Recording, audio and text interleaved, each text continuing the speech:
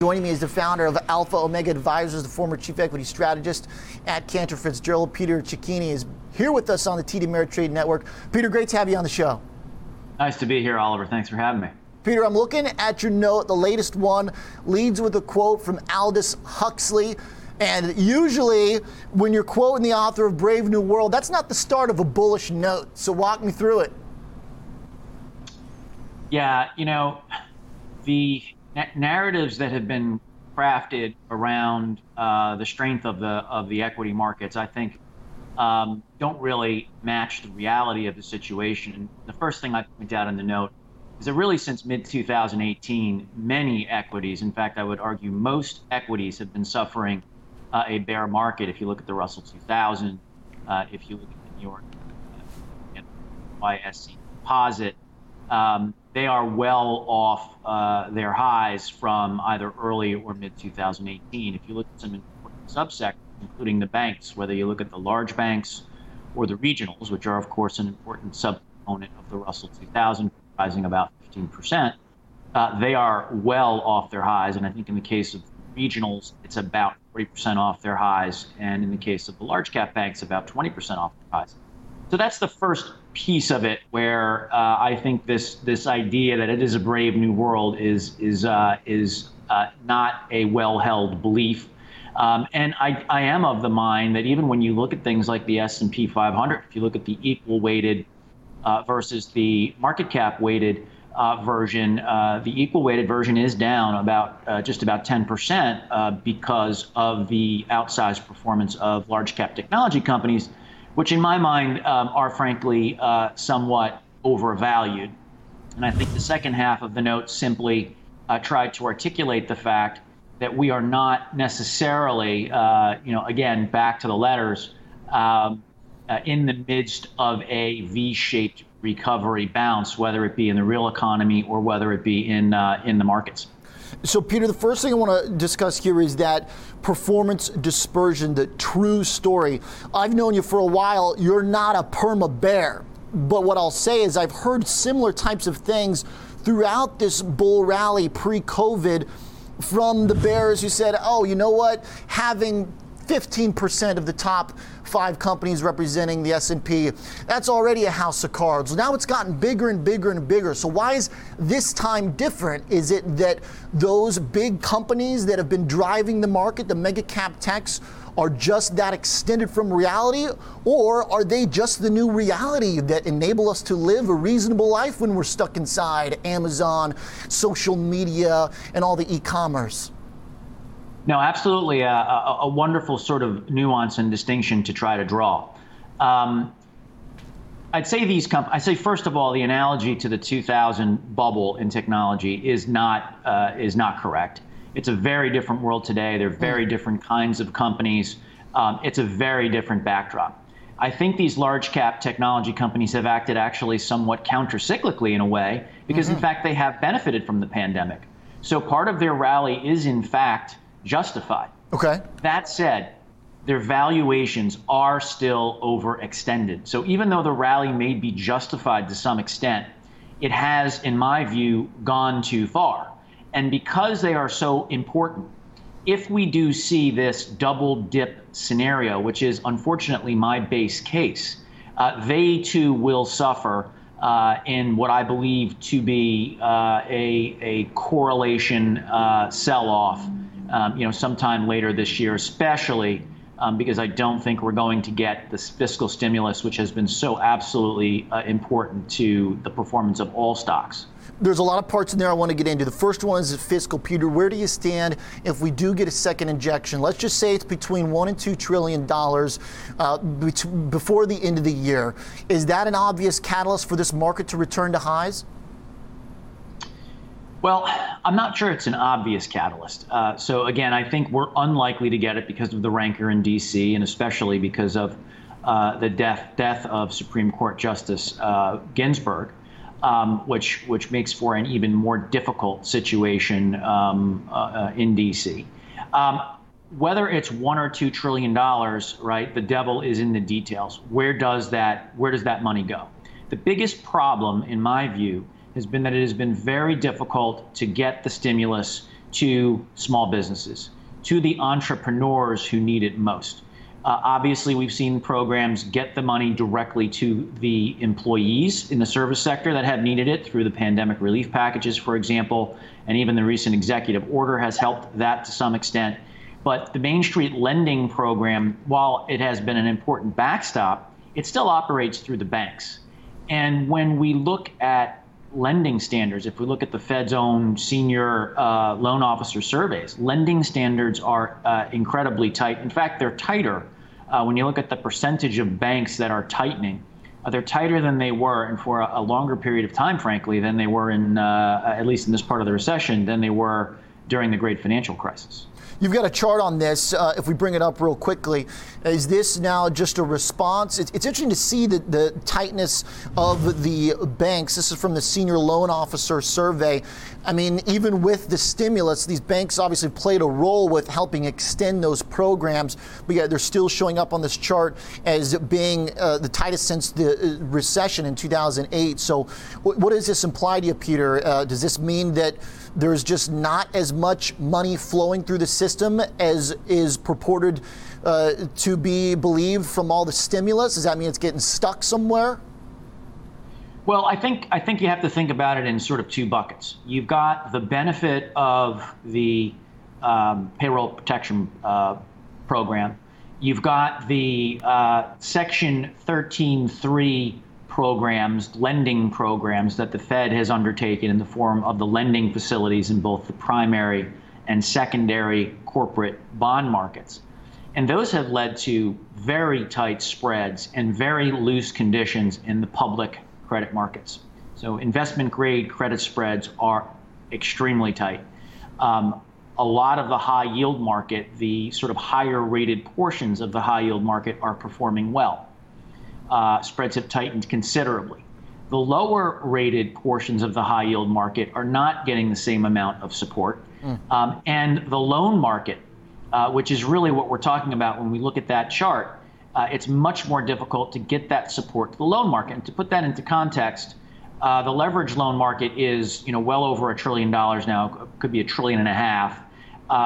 And loans outstanding in the United States are probably close to $3 trillion. So this is a very, very important part of financial liquidity for companies. And it's just simply very hard for the Fed to get that stimulus there, and frankly, for the Treasury as well, right? Because this is no longer a world, and this is a very important point, Oliver, I think.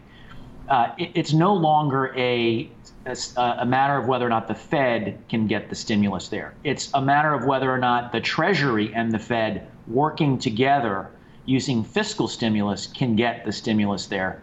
The Fed, in my view, is really between a rock and a hard place. It does not have much policy space left to do more than monetize these massive deficits. And that's another issue in and of itself. We've run $3 trillion in deficits already this year.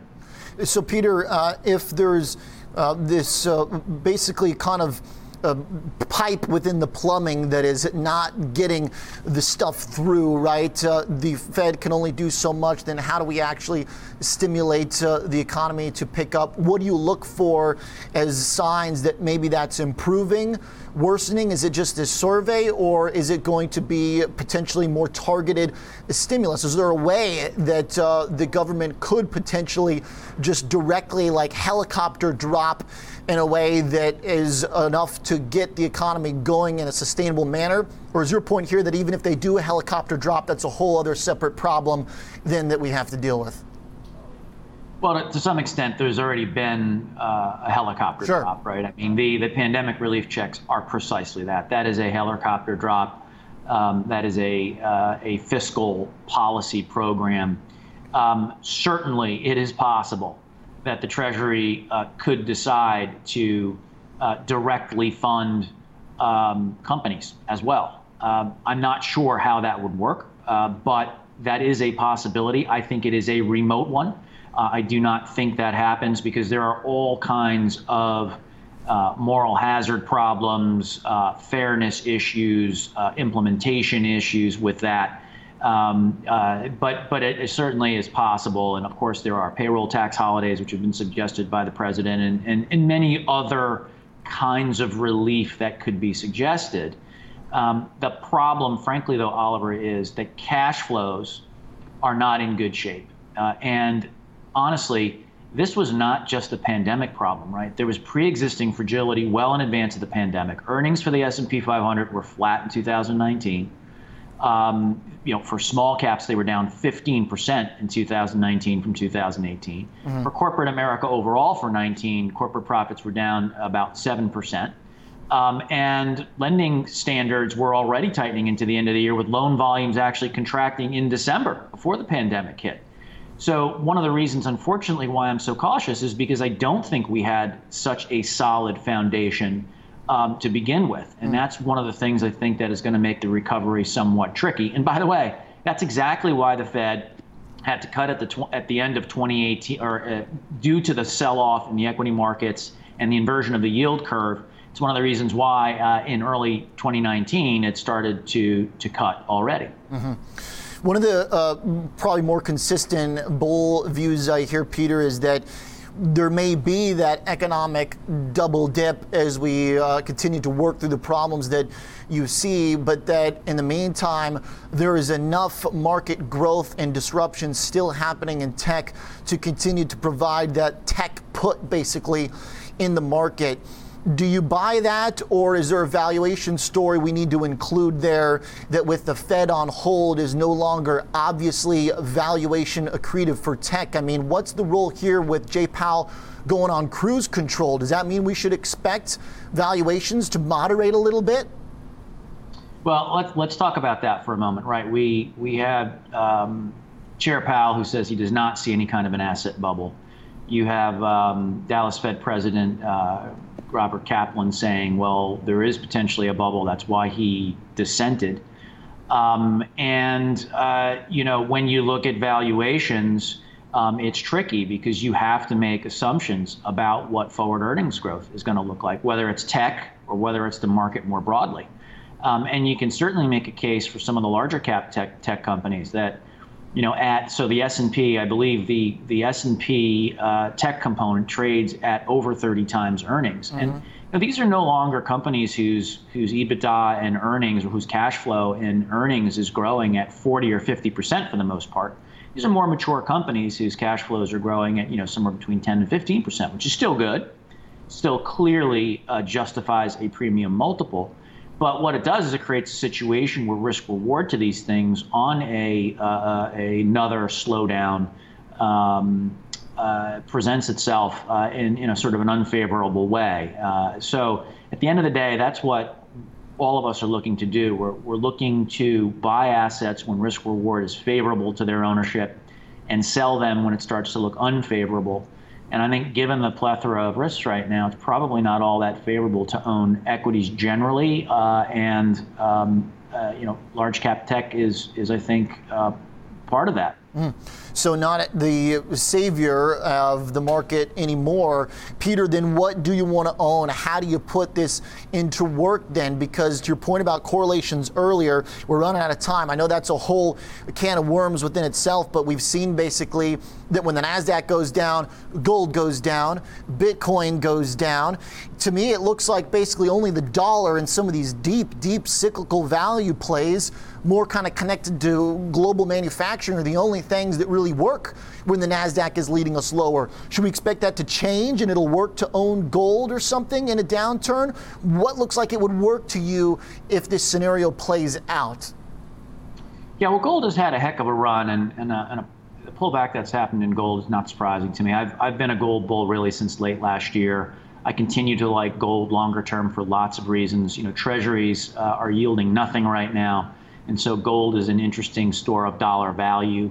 So from that perspective, I actually do like gold. I've been a dollar bull for the past month and a half or so. I felt it was at a floor. It's rallied somewhat. My view there is simply that, if the Fed is easing, the rest of the world's got to ease even more. So on a relative basis, from a rate differential standpoint, dollar ownership is going to be just fine. And then I think what you have to do, Oliver, is you have to look at names, name by name, and do your homework. And sometimes it's okay to actually take a deep breath and say, I don't want to be long the market, but I want to be a little bit pickier about the names that I own, whether they're equities or maybe lower rated credit. Okay. Peter, let's continue the conversation. We've got to go there for now. Great setup for more. Appreciate you joining us. Thank you, Oliver. Peter Cecchini is the founder at Alpha Omega Advisors. Really good macro discussion.